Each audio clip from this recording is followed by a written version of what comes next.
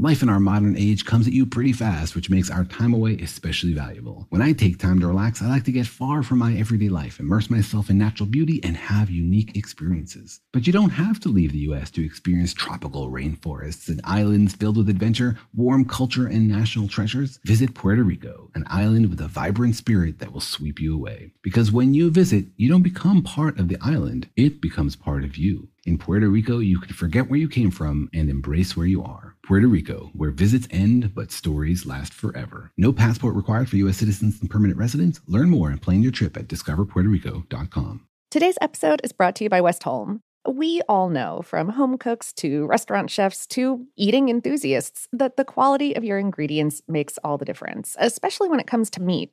Westholme, which is based in Queensland in the Northern Territory, Australia, is working with the land to create nature-led Australian Wagyu. They steward 16 million acres of rangeland, guided by the natural ecosystem where their cattle thrive. The result is high-quality Wagyu beef that reflects the terroir of Northern Australia and a flavor suited to complement any cuisine. Westholme believes that when nature leads, flavor follows. Learn more at westholme.com/savor. That's WESTHOLME.com/savor. If your business needs a new application, then developers will have to write code. A lot of code. If an application needs to be modernized, then you'll need time, resources, and caffeine. If that sounds daunting, then you need Watson X Code Assistant. AI designed to multiply developer productivity so you can generate code quickly. Let's create a more modern foundation for business with Watson X Code Assistant. Learn more at ibm.com/code assistant. IBM. Let's create. Happy Pride from Tomboy X. We just dropped our Pride 24 collection. Queer founded, queer run, and creating size and gender inclusive underwear, swimwear, and loungewear for all bodies, so you feel comfortable in your own skin. Visit tomboyx.com to shop.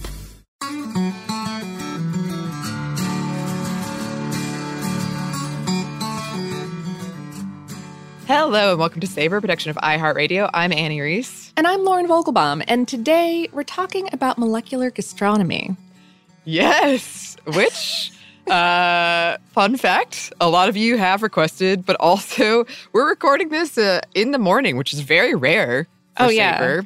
Yeah, I personally don't like, well, I don't like mornings, like, period. I don't like recording in the morning because I feel like my voice hasn't gotten all of its fry out yet. I need like another couple hours and a cup of coffee before I stop feeling like Tom Waits. So. Oh, well, Tom Waits is a fun voice though. So this is maybe we'll just mix it up this time.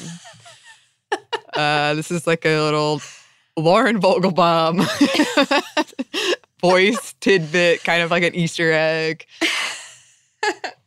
Yeah, but it's a particularly interesting topic to choose to tackle in the morning. Yeah, but we're gonna do it. We are. We're also without the benefit of super producer Andrew sitting in with us because his day was very busy today. So we could go totally off the rails. So yeah, y'all have to deal with us. There's no one to stop us now. Finally, we're free. And I gotta say, I really didn't know much about molecular gastronomy before we did this. We did touch on it in our Simpsons episode of all episodes. I think I kind of had a vague understanding of what it was. And I know I've had it. I know I've had this type of cuisine, and I liked it. In some cases, I loved it because I love new experiences. So yeah, a sort of one of its big tenets is providing new food experience. Yeah, I don't think I've ever had, or I don't know. I've had some caviar that wasn't caviar, but rather something else in caviar form. I've had some cocktails that were served with like a smoke element. Or something like that. Mm-hmm. So I feel like you've had a foam before. Oh, I've had you're correct, Annie. I've had a foam. I knew it. Okay, well, on that, let's get to our question. Molecular gastronomy. What is it? Good question, actually. Yep. Well, all right. So Molecular gastronomy is not a way of preparing food. It's the study of the physics and chemistry behind the preparation of food. And it's using those things, that physics and that chemistry to be creative and to prepare food in thoughtful and evocative and, hypothetically enjoyable ways. So it's a branch of food science that wants to party. Party very precisely, but party nonetheless. Mm-hmm. So, okay, like when you boil pasta or rice or cook a steak or make a grilled cheese, you don't have to know anything about science to accomplish that task and to wind up with a fairly tasty result, right? Like knowing the science would help. Part of why we do this podcast. But you don't need to. But molecular gastronomy is a field that says not only does knowing the science help, but it can be fun and it can lead to the creation of dishes that are maybe like less practical than a grilled cheese, but that make you think about food differently. Or contrary-wise, it can lead to the creation of dishes that are more practical in some way. Mm. So you might use these principles to create a dessert that when you eat it feels and tastes like little apple jellies and lemon granita and caramel wafers, but that contains no apple or lemon or caramel. You can put a cocktail in an ice sphere or a gel bubble that bursts in your mouth. You can make dang anything look and feel like caviar. You can really play with flavor and texture and expectations, and all kinds of kind of high-tech, science-y equipment and techniques have been put to use in using molecular gastronomy to create food.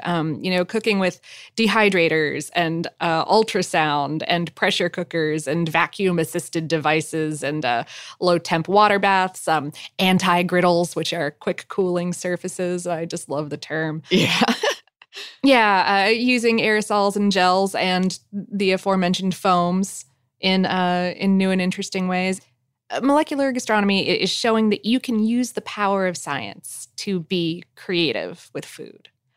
But, and here enters the confusion, the term molecular gastronomy has also been applied to the actual dishes and techniques used to make those dishes that this field of theory has yielded. The co-creator later drew a distinction between these two things, defining molecular gastronomy as a thing that produces knowledge. And then he used the term molecular cooking to describe the thing that produces food. Right. And there's also probably 20 different names for Oh, yeah. Yeah. And it's sort of, at least it seems to me, some chefs don't like the term molecular gastronomy. So, I mean, it's like alchemy comes up in there. All kinds of terms. Yeah, cookery science is one that appears sometimes. I'm not sure. Yes, so that also creates some confusion there. Mm-hmm. But all right, what about the nutrition? I feel like, is this like the second or third in a row? Yeah. Don't eat science? Or no. Do eat science. Science is delicious. Don't eat a field of theory connecting the pleasure and art of cooking and eating to the physics and chemistry that makes it possible. Don't eat that. That sounds like a thing from the Phantom toll booth that would definitely give you indigestion. The doldrums. I feel like this is, if you're at a dinner party, you're having, your cocktails, and you did that question that's supposed to be an icebreaker of what's the last thing you had to eat. This would be a really pretentious answer of like science, in fact. And then you leave that group of people. And you walk out the door and you keep walking forever. Never to return. I think I've done that at a party before. Yeah, definitely. Oh. Just like, welp. I've done all that I can here. Yes, this is not the place for me. I am going to take my awkward elsewhere. Yes. And we are both awkward at parties, so that is saying something. Oh my I hope goodness, that's fair to say, Lauren. I know that I am. Extremely, extremely fair to say. Yeah. I think you're better at parties than I am, so I have a small window when I'm really good, and then once that window is shut, then I am like the most awkward. I am the one just telling you facts about snails, and I can't stop, and people are staring at me like their eyes screaming help. Anyway, invite me to parties. I'm great.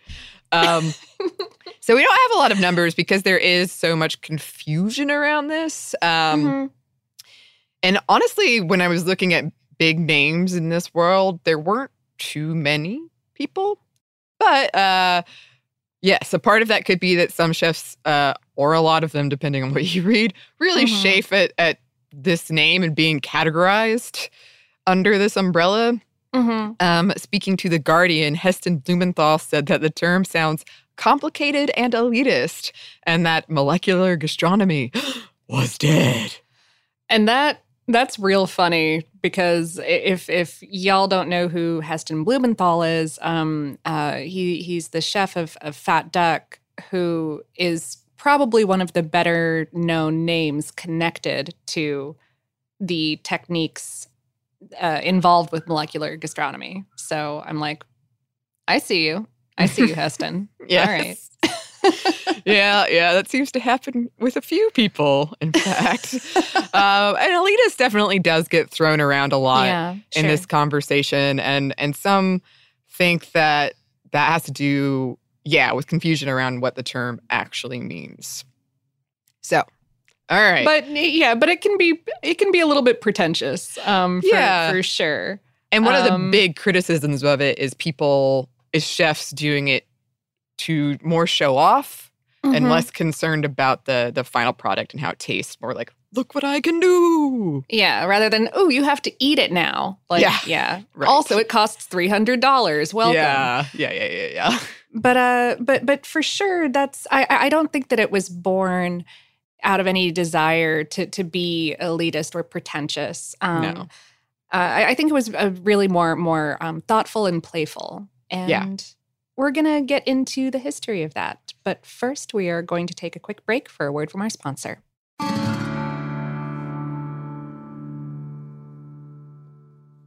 Today's episode is brought to you by Discover Puerto Rico. We've talked in a bunch of different episodes about facets of Puerto Rican cuisine, like the dish mofongo, made of savory, deep-fried mashed plantains studded with some kind of tasty protein, and the creation of the cool, creamy pina colada.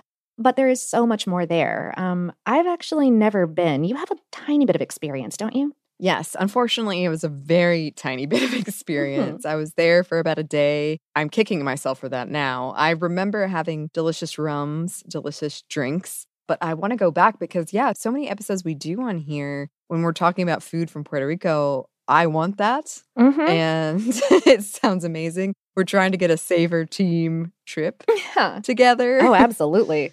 Well, I mean, we're trying to get a trip to a lot of places, but this is really top of the list. Even putting together this ad read made me hungry. I was like, oh, I want to try those things. Yeah, as we've talked about before, there are influences there from African and Spanish and native Taino foodways. The culinary scene sounds amazing, and we want to go.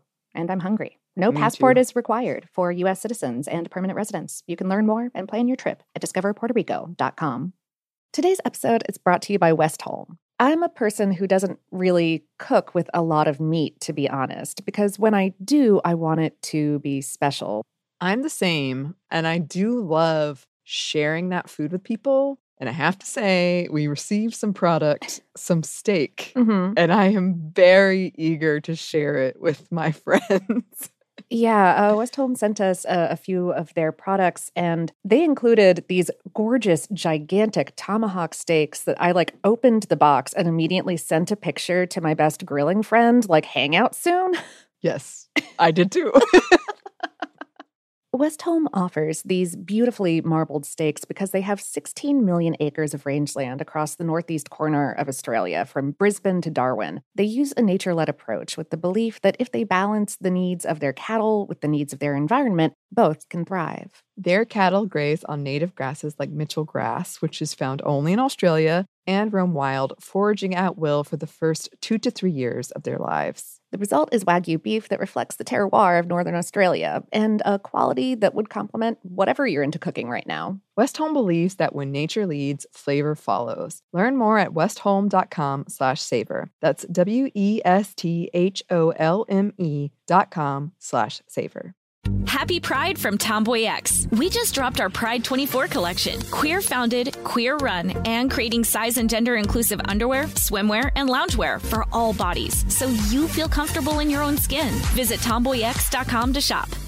Dad deserves something really nice for Father's Day, but let's face it, we usually don't do it. Big gifts are for Mother's Day. Picking something up on the way is for Father's Day. Well, let's make Father's Day something this year with the Bartesian Cocktail Maker. It whips up over 60 premium cocktails on demand, each ready at the push of a button. And right now, you get $50 off the Bartesian Cocktail Maker when you buy 1 pack of Dad's favorite cocktail capsules. Dad will publicly love that you saved $50 on the countertop machine that crafts premium cocktails on demand. And he'll secretly love that you splurged on him for Father's Day with the gift of a Bartesian. Because the only thing that lets Dad know he's the world's #1 dad better than a world's #1 dad coffee mug is an artisan cocktail in his hand. Make Dad's Father's Day and Father's Day cocktails with all natural juices and bitters without making any mess at all. Visit BARTESIAN.com/father to get $50 off the best premium cocktail maker for Dad at the best price for you. Bartesian. Premium cocktails on demand.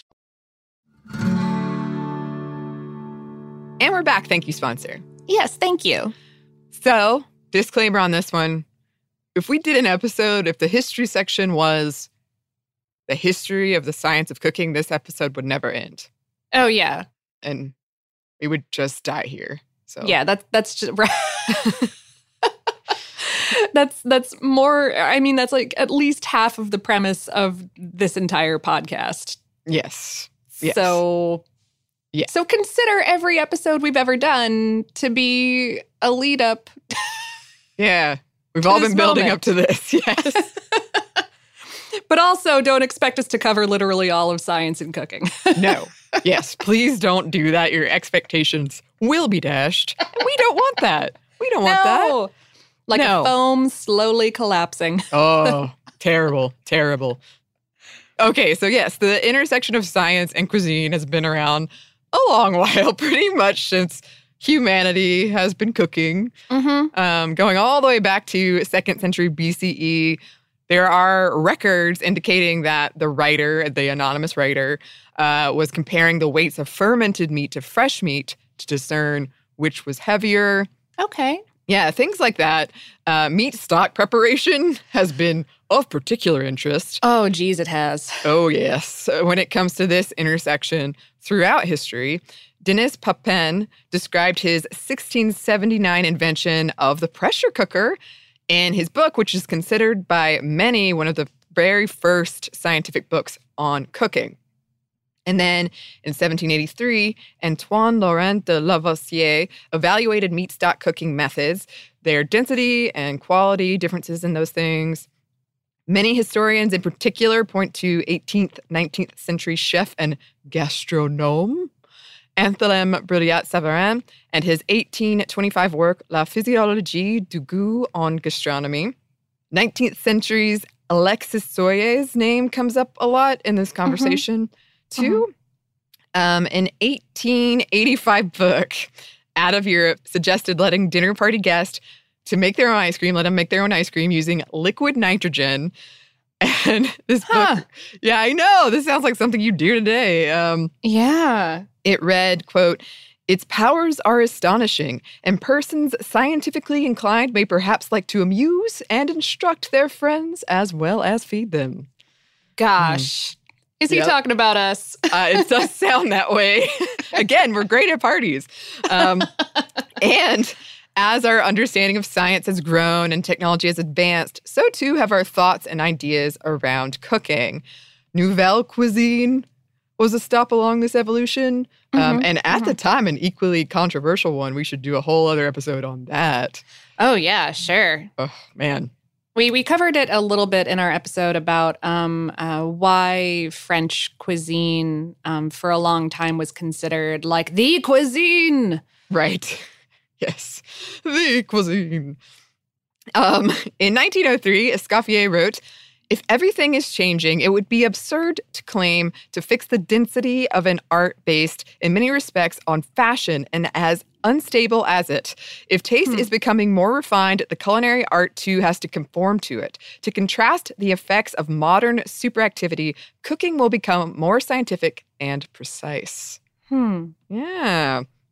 All right, so officially, molecular gastronomy was created in 1992, which is my little brother's age. Aw. Or 1988, which is my age.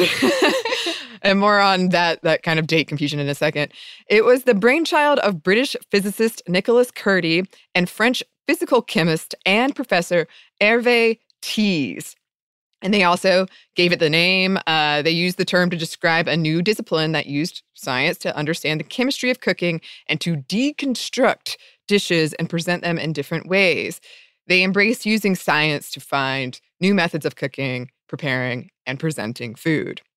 The confusion about the date is most likely because the creators really introduced it to the global stage in 1992 when they held their first International Workshop of Molecular and Physical Gastronomy. Yes, which was the original name, Molecular and Physical Gastronomy, of the discipline. And this was held in Italy, and they invited chefs and scientists alike to learn about this new way of looking at cooking and what it could be. Thies puts the date that he and Curti came up with it in 1988, however. Ah, there you go. Yes, yeah. I mean, I'm inclined to trust the creator, but who am I? They derived the name from Brillat-Savarin's definition for gastronomy, which, quote, "Gastronomy is the reasoned knowledge of all that relates to man feeding himself. Its aim is to attend to the preservation of man by means of the best possible food. It relates to and manages, following certain principles, everybody who explores, supplies, or prepares those things which may be converted into food." Yeah. Another translation of that first line, I kind of want to repeat it because I think it's so crucial to the conversation. That, yeah, gastronomy is the intelligent knowledge of whatever concerns man's nourishment. Oh. Yeah. Molecular was chosen to narrow and focus on the scope, though it was originally called, yes, molecular and physical gastronomy. Yeah, more on that in a second. But yeah, they were also using the word molecular here. They were riffing on the term molecular biology, which arose in the 1930s to describe using chemistry and physics in order to explore and investigate biology. So yeah, just a little bit of deep science nerd wordplay here. Science nerd wordplay. Yes. Also, note-by-note cuisine was promoted beginning in 1994, essentially preparing food with pure chemical compounds. And Thies was behind this as well. And in fact, I got very confused because I thought it was something totally different until like halfway into my research. And I had to go back and like rewrite and rethink about what I thought I knew. Thies really made a name for himself in the culinary world. Thies advises Michelin star chefs and government officials. He has sliced an onion in an MRI. He's come up with an aioli equation. And he's done a lot of experiments with eggs, cooking them without heat, unboiling them, turning them transparent, and mummifying them. Mummified eggs. I don't even know what that means, but I don't either. And I'm terrified. So scared. The cursed mummified egg. I'm telling you, horror movie plots abound. Curti and Thies had already been kicking around, stirring things up in the culinary world before they entered into molecular... Got together. Yeah, gastronomy. This. As early as 1969, Curti gave a speech called The Physicist in the Kitchen, which was a speech that included a presentation of using the new microwave to make a, quote, reversed baked Alaska. Huh. Yeah. Thies was a big proponent of then newfangled cooking techniques like sous vide in the 1980s. According to him, he got into the field after attempting to make a souffle and ignoring the recipe's call to add eggs 2 at a time, seeing no reason for it. So he just added them all in. Just dumped them all in at once. Yep. And of course, it was a total disaster. Total disaster. And his science brain was like, well, we've got to get to the bottom of this. And the 1980s was the beginning of a lot of progress in terms of understanding the science involved in cooking. And I mean, as we said at the beginning of this, that's been ongoing throughout time. But it was kind of a lot of technologies were being developed around then. And kind of changing our ideas of what food could be. Yes. Yes. And speaking of, back to that aioli equation. So, Thies came up with this notation technique for describing a recipe, pretty much any given recipe, as a formula. And he called it disperse system formalism. And he based it on this existing notation technique for describing soft matter in physics called a complex dispersion notation or complex dispersed systems notation, which was created by this French physicist whose name I might be about to butcher, Pierre-Gilles de Gennes. His work, de Gennes' work with phase transitions in polymers won him the Nobel Prize in Physics in 1991. So yeah, Thies was kind of riffing off of this. And his idea in creating this notation system for recipes is that food is a type of soft matter that we can describe in the same way that we would describe any physical object.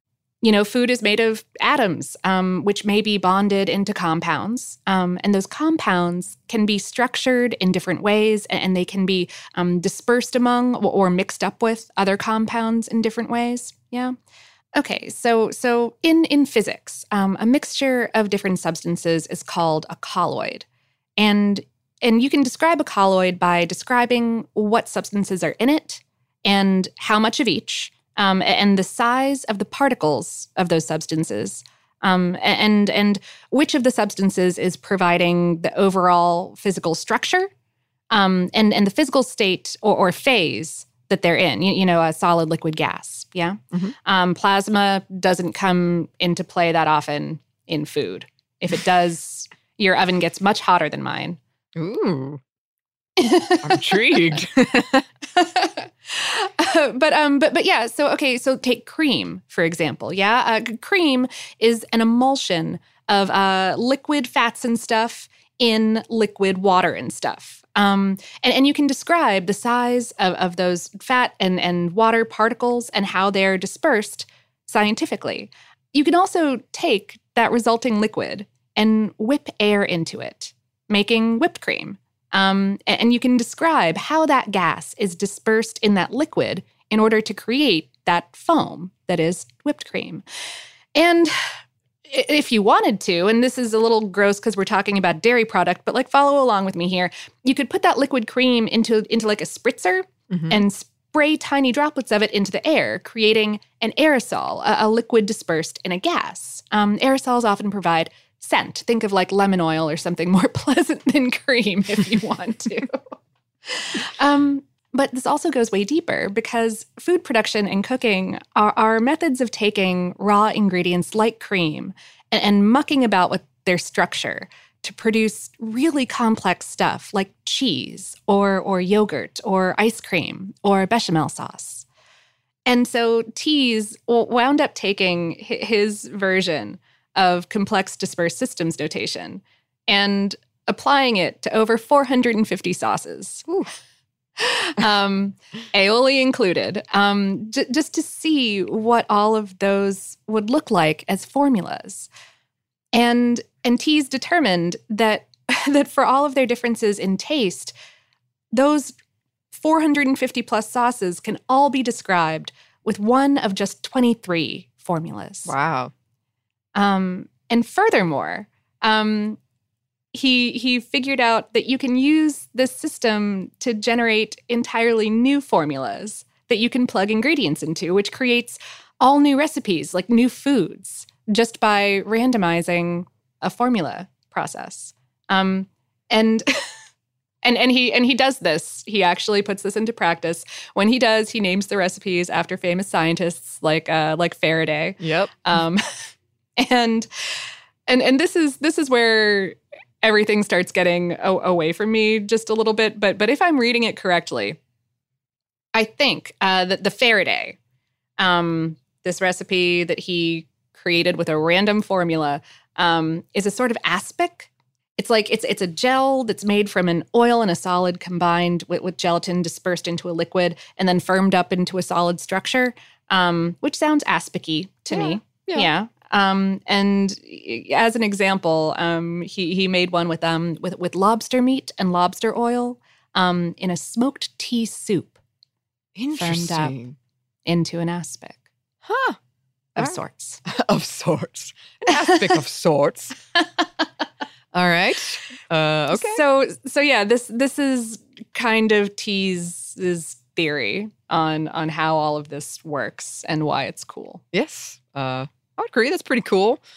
The Catalonian restaurant El Bulli, which is now closed, often gets credited with bringing modernist cuisine, which is the term they like to use describing this one, mainstream, and popularizing techniques, ingredients, and presentations that many adapted and came to view as the poster children foods and techniques of molecular gastronomy.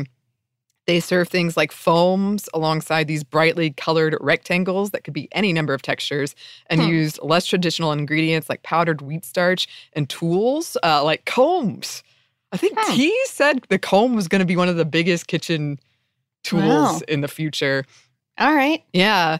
And the chef there, Ferran Adrià, never accepted the molecular gastronomy label and, in fact, actively rejected it as too simplistic for what he was doing. Yes. Oh. Uh-huh. As do many chefs who get brought up a lot in this conversation, many who have never attended any of Kurti and Tease's workshops. Tease himself has been clear that it was never meant to describe cooking itself. Mm-hmm. Adrià calls cooking one of the world's oldest languages, that it is a form of self-expression, and that El Bulli was not a restaurant, but an entire experience. Ah. Yeah. I remember when I was researching this, snail porridge is also one of the poster foods. I swear it came up in every article. Snail porridge. Sounds delicious. It does. I don't know what that is, but I want to try it. It's all the reviews I read sounded pretty good to me. The Food Network played a role as well in molecular gastronomy's rise, because that channel started entering homes just as molecular gastronomy was entering the zeitgeist. And some speculate that the exposure to new ways of cooking, along with this sort of food is spectacle idea, that it's a performance, helped elevate molecular gastronomy and muddy the definition. Yeah. And it is, to be fair, hard to explain such a like deep and kind of nerdy concept in like a TV soundbite. Yeah. But it was exciting to see. I was watching a lot of Food Network at the time, and I was so into it. And Chef Richard Blais was one of the people using principles of molecular gastronomy in his cooking on Top Chef. Yeah. And in fact, when I told someone we were doing this topic, she was like, "Wow, why didn't you get Richard Blais? You were on his show. Bring him on yours to talk about this." Yeah, I think he's busy, but I think, I think he's got stuff going on. Yeah. Well, so do we. U.S.-based American Research Chefs Association, or ARCA, coined the term culinology in 1996, and this referred to the marriage of culinary arts and food science. And they offer college courses across the United States. Tease has been a little bit ornery about the term culinology. He wrote a few years back that, oh gosh, I don't have the quote right in front of me, but it was something to the extent of like, first of all, it's trademarked, so you know that it can't really mean anything. And Wow. I was like, oh, shnikes. He's a pretty pretty blunt fellow, from what I understand. He is. And very, very pithy. Yes. Pithy and salty, both. Mm-hmm. Oh my gosh. Mm-hmm. At any rate. Yes. Kearney died in 1998, and Tease renamed the conference the International Workshop of Molecular Gastronomy, dropping the physical part of the title. And apparently, I read that this was kind of a long-running, and I get the feeling like fond disagreement between the two of them, that Kearney, being a physicist, wanted the emphasis, the title physical and molecular gastronomy. He wanted that emphasis on physical in there to prevent any overemphasis on chemistry. And Tease, being a chemist, thought it was perfectly well implied that physical was part of it. Of course. Science nerd wordplay. Yep. A few years earlier, in 1996, Tease gave his PhD dissertation at the University of Paris called Molecular and Physical Gastronomy. In it, he arrived at 5 goals. Quote, to collect and investigate old wives' tales about cooking, to model and scrutinize existing recipes, to introduce new tools, products, and methods to cooking, to invent new dishes using knowledge from the previous 3 aims, and to use the appeal of food to promote science. Yes. And all of this led to Tease creating the group of molecular gastronomy, a sort of subdepartment of the Chem Lab at the Collège de France. In 2015, Tease made waves again when he espoused his theory that chemical compounds were the key to solving world hunger. Yeah, and he apparently came up with the idea for Note by Note when he realized that all he needed to do to make cheap whiskey taste more expensive was add a little bit of vanillin, which is a compound that's part of what makes vanilla taste vanilla-y, and also one of the compounds that whiskey picks up when it's aged in oak barrels. Noted. I know, right? Mm-hmm. So Note by Note combines traditional ingredients and methods like oil and salt, frying and boiling, with less traditional ones like glycerol and citric acid and spherification and dehydration. And these powders last forever and are easier and cheaper to transport than most foods. Many of the dishes and sauces he created with this method, yes, he named after scientists. I hope he has like a huge roster he's just going through. I know. Me too. Tease was adamant that the goal was to create, not recreate, and that this way of approaching cooking offered far more possibilities. It kind of reminded me of the argument with meat alternatives, like not trying to recreate a hamburger patty with vegetarian methods. It's sort of, this is its own thing. Yeah, making something delicious in its own right, and nutritious, and yeah. Right. Tease's plan called for farmers to purchase $5,000 extraction kits, on average $5,000, and then pivot to selling these powders. And there are similarities in what he's talking about in other mass-produced factory processed food items, like Coca-Cola, which he views as early iterations. He admits there's a similarity, but not exactly what he's talking about. And reading about some of these recipes, straight up fascinating. They really do sound like science experiments. And for me, it's really difficult to fathom how chefs would go from powders and liquids and then use science and these tools to create something that, for instance, reads like soup. So from a 2015 Post magazine article about this, quote, the soup was freeze-dried coconut extract and gelum gum, a bacteria byproduct presented in 2 contrasting consistencies, in a hot liquid form and as a cold whipped cream that wouldn't melt. He, who the chef in this particular dish, had prepared a red garnish by squeezing a gelled soy sauce mixture from a syringe onto an ice cube, and the chicken was really wheat starch, gluten, milk protein, glutamate, and centrifuge carrot fibers pulverized in a coffee grinder and then pan-fried. A caramelized sauce flavored with limonene and geraniol, aromatic chemicals used more often in cosmetics than in cooking, topped off the creation. Huh. Yeah. I love it. I'm like, well, that's given me something to think about. I would try that. Yes. In 2004, a group of chemist chefs, which is pretty awesome, combined forces with New York University's Departments of Nutrition, Food Studies, and Public Health to create the Experimental Cuisine Collective in 2007. They provided this definition of experimental cuisine.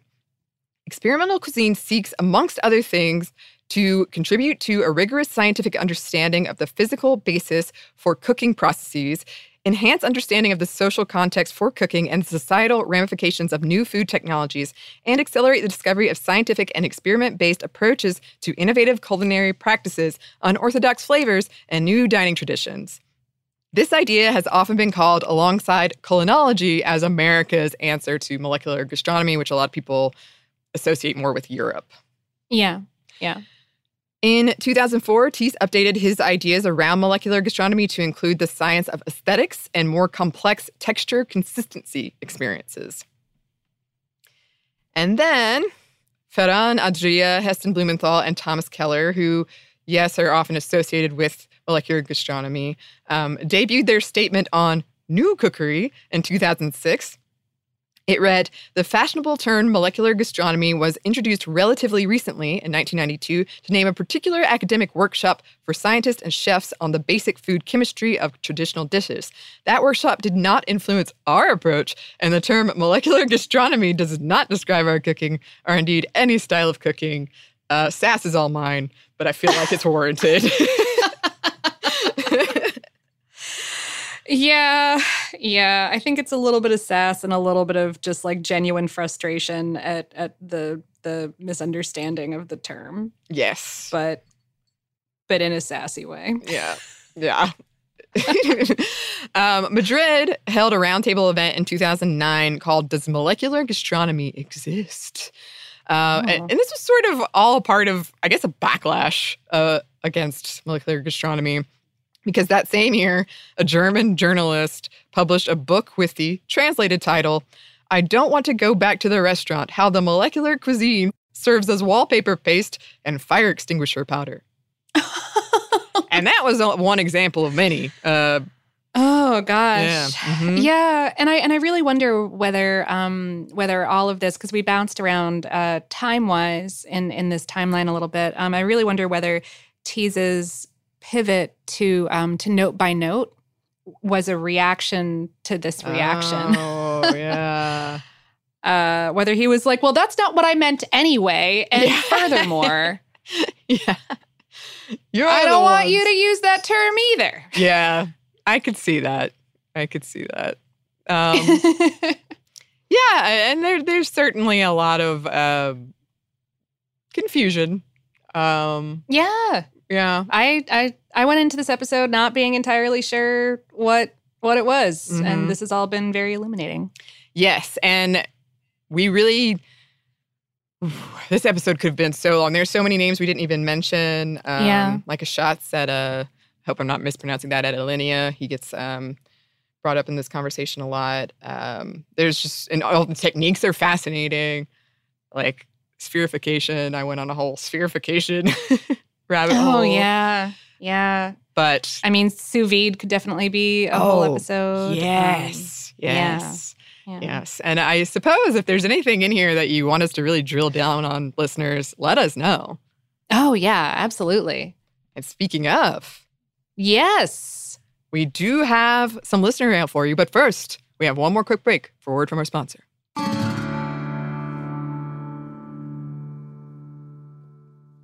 Today's episode is brought to you by Discover Puerto Rico. We've talked in a bunch of different episodes about facets of Puerto Rican cuisine, like the dish mofongo, made of savory, deep-fried mashed plantains studded with some kind of tasty protein, and the creation of the cool, creamy pina colada. But there is so much more there. I've actually never been. You have a tiny bit of experience, don't you? Yes, unfortunately, it was a very tiny bit of experience. I was there for about a day. I'm kicking myself for that now. I remember having delicious rums, delicious drinks, but I want to go back because, so many episodes we do on here when we're talking about food from Puerto Rico. I want that, and it sounds amazing. We're trying to get a Savor team trip together. Oh, absolutely. Well, I mean, we're trying to get a trip to a lot of places, but this is really top of the list. Even putting together this ad read made me hungry. I was like, oh, oh, I want to try those things. Yeah, as we've talked about before, there are influences there from African and Spanish and native Taino foodways. The culinary scene sounds amazing, and we want to go. And I'm hungry. No passport is required for U.S. citizens and permanent residents. You can learn more and plan your trip at discoverpuertorico.com. Today's episode is brought to you by Westholme. I'm a person who doesn't really cook with a lot of meat, to be honest, because when I do, I want it to be special. I'm the same, and I do love sharing that food with people. And I have to say, we received some product, some steak, and I am very eager to share it with my friends. Yeah, Westholme sent us a few of their products, and they included these gorgeous, gigantic tomahawk steaks that I opened the box and immediately sent a picture to my best grilling friend, hang out soon. Yes, I did too.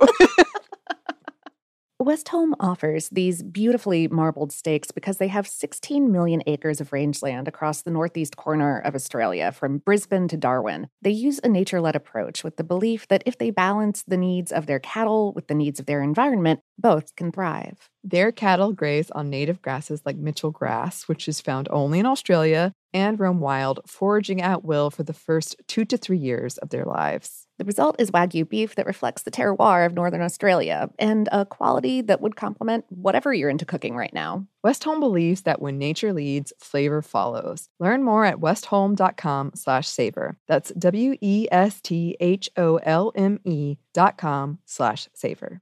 Happy Pride from Tomboy X. We just dropped our Pride 24 collection. Queer founded, queer run, and creating size and gender inclusive underwear, swimwear, and loungewear for all bodies, so you feel comfortable in your own skin. Visit tomboyx.com to shop. Dad deserves something really nice for Father's Day, but let's face it, we usually don't do it. Big gifts are for Mother's Day. Picking something up on the way is for Father's Day. Well, let's make Father's Day something this year with the Bartesian Cocktail Maker. It whips up over 60 premium cocktails on demand, each ready at the push of a button. And right now, you get $50 off the Bartesian Cocktail Maker when you buy 1 pack of Dad's favorite cocktail capsules. Dad will publicly love that you saved $50 on the countertop machine that crafts premium cocktails on demand. And he'll secretly love that you splurged on him for Father's Day with the gift of a Bartesian. Because the only thing that lets Dad know he's the world's #1 dad better than a world's #1 dad coffee mug is an artisan cocktail in his hand. Make Dad's Father's Day and Father's Day cocktails with all natural juices and bitters without making any mess at all. Visit BARTESIAN.com/father to get $50 off the best premium cocktail maker for Dad at the best price for you. Bartesian. Premium cocktails on demand. And we're back. Thank you, sponsor. Yes, thank you. And we're back with Listener.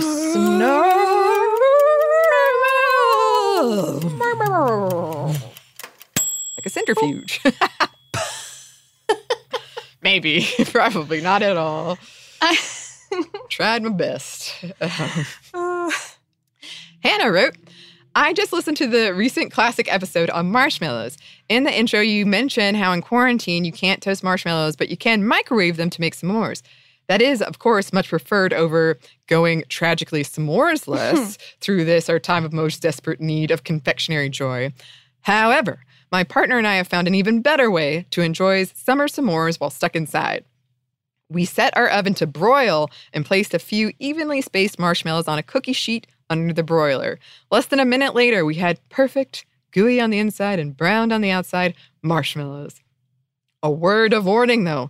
If you decide to do this, you have to keep an eye on the marshmallows the entire time they're in the oven. The difference between sweet, nostalgic goodness and, well, time to call the fire department is about 90 seconds.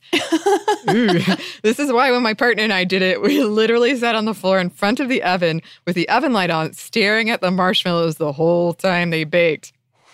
Additionally, you are unable to find chocolate and or graham crackers, you can always use a substitute. Here in Canada, it's pretty common to use Celebration cookies, a chewy cookie covered in chocolate with a gooey filling of raspberry or caramel. Ooh. Or digestive cookies, which is the grossest sounding name, but is actually a really yummy cookie, in lieu of graham crackers. Whatever way you make your indoor quarantine s'mores, they always taste better when eaten in a pillow fort tent with a roaring fire on the TV. See attached pictures. This is the year for refusing to let extenuating shortages or this silly idea we call being a mature adult and not building a pillow fort to hide from your problems get in the way of our fun. Agreed. Hard agree. Oh, absolutely. Always agree, even outside of quarantine. It's been a long time since I made a pillow fort.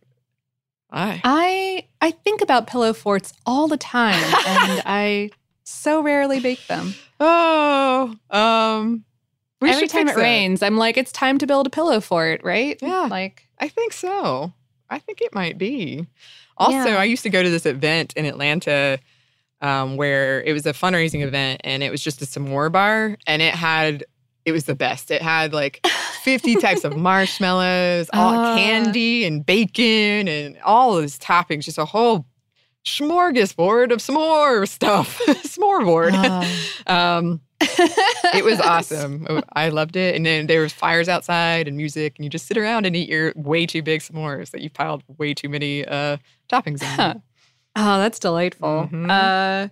And I can back Hannah up on the watching marshmallows if you put them under the broiler thing. I used to make this like chocolate icebox pie with a graham cracker crust and a marshmallow topping that I would put under the broiler in order to make it nice and browned and crispy on top and get that gooey and crispy contrast.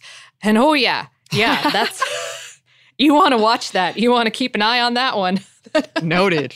Noted. Yeah. Oh my gosh. The other day, one of my friends, we did the whole 2 weeks quarantine. She came to stay with me. Oh, and I was very foolishly toasting bread in the oven without a pan. I just put it on and it fell through the slats and caught on fire. Oh no. And I just closed the oven slowly and I turned to her and I said, "So it's on fire." It all worked out, but the reaction was quite funny to me. Yeah.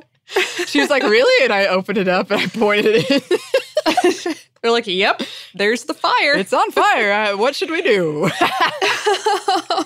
We handled it. She mostly handled it, so good thing she was there. Yeah. Yeah, I'm glad it all worked out. It did. I will say that after one less than great time that I had, I wound up, I have a small kitchen torch and I just toast all marshmallow products in the kitchen with my kitchen torch. That's nice. Yeah. Fancy. Yeah. Yeah. I feel like a crazy badass every single time. Nice. Yes, look at the power I wield over these marshmallows. Burn, marshmallows, burn. Oh, no. Katie Lynn wrote, "I wanted to send a suggestion for all your gelatin, panna cotta. It's so good and really simple. I was first served it in Japan, and it's probably my favorite dessert. It's also really impressive seeming if you serve it for friends. And speaking of Japan, when my husband and I went, we did try fugu, and it was meh. I remember the bits we grilled being rubbery, and the sashimi was fine. The experience of eating something so dangerous was more memorable than the actual taste. Maybe it was out of season or we went to too touristy of a restaurant. For me, the most memorable or exciting food we had in Japan, far more dangerous than fugu, was horse sashimi. We'd read about izakayas, Japanese bars that serve lots of small plates, and wanted to try an authentic one. The place we found was in a tiny alley near a hotel in Osaka, and definitely not meant for tourists. My husband, bless his heart, likes to order the strangest looking thing on any menu he sees, and nothing could beat raw horse. After verifying that we understood that we were getting raw horse, the cook went behind the bar we were sitting at to prepare it. He set our paper order down and with his bare hands grabbed a block of frozen horse meat from the cooler, cut some thin slices, and started massaging them to warm them up. During this process, another patron walked up and handed him money to pay for his bill, which the cook took and gave him change, and then went back to prepping our food with the same hands. Of course, this was 2 years ago, so it was not at all good food safety, but still funny. After serving the horse to us, the cook his helper, and their little grandma of a manager all stood by eagerly waiting to see our reactions. I think we disappointed them because it wasn't bad. It tasted kind of like horse smells, that musky sweat smell, but mixed with a very rare steak. It's what I imagine whenever someone says something tastes gamey. And now, the demon cheese. Somehow, we formed the tradition of having a giant charcuterie board for special occasions, Christmas, anniversary, Wednesday. Anyway, this past Thanksgiving, both my parents and my husband's came to visit us in our new home. Mine are in Nebraska, his in Utah, and we just moved to Maryland. So naturally, I made a cheese plate.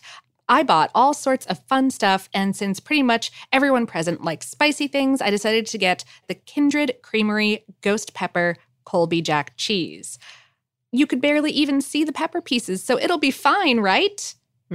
Well, I noticed when prepping it that my fingers were burning just a little, but that happens when you cut jalapenos and habaneros normally, so still fine. It was not fine. It was impossible. We tried crackers with it, milk, cake. Nothing helped. You'd eat a bite of a tiny piece, and 10 minutes later, your mouth is still burning. Now, no shade to Kindred. We figured it out eventually. One tiny chopped up piece per sandwich. But it will always be known to us as demon cheese. Side note, their foraged mushroom and spring onion cheese is amazing. Well, first of all, why isn't demon cheese a horror movie? That's wrong. This is the movie we need to make, Annie. Oh, I am in demon cheese, like slow zoom in shots on this cheese. Right? And like it has like the blue eye veins that make it look like it has a face. Oh, yeah. Well, we got to get on that. Also, I have had horse sashimi as well. And I thought it was pretty good. And I found, one of the things I found interesting when I was in Japan that I've never seen anywhere else is raw eggs. Kind of as like an appetizer. Just here's an egg and kind of drink it. And raw chicken. Oh, wow. Yeah. Huh. All right. Yeah. All right. Well, thanks to both of them for writing in. If you would like to write to us, you can. Our email is hello@savorpod.com. We're also on social media. You can find us on Twitter, Facebook, and Instagram @SavorPod, and we do hope to hear from you. Savor is a production of iHeartRadio. For more podcasts from iHeartRadio, you can visit the iHeartRadio app, Apple Podcasts, or wherever you listen to your favorite shows. Thanks, as always, to our super producers, Dylan Fagan and Andrew Howard. Thanks to you for listening, and we hope that lots more good things are coming your way.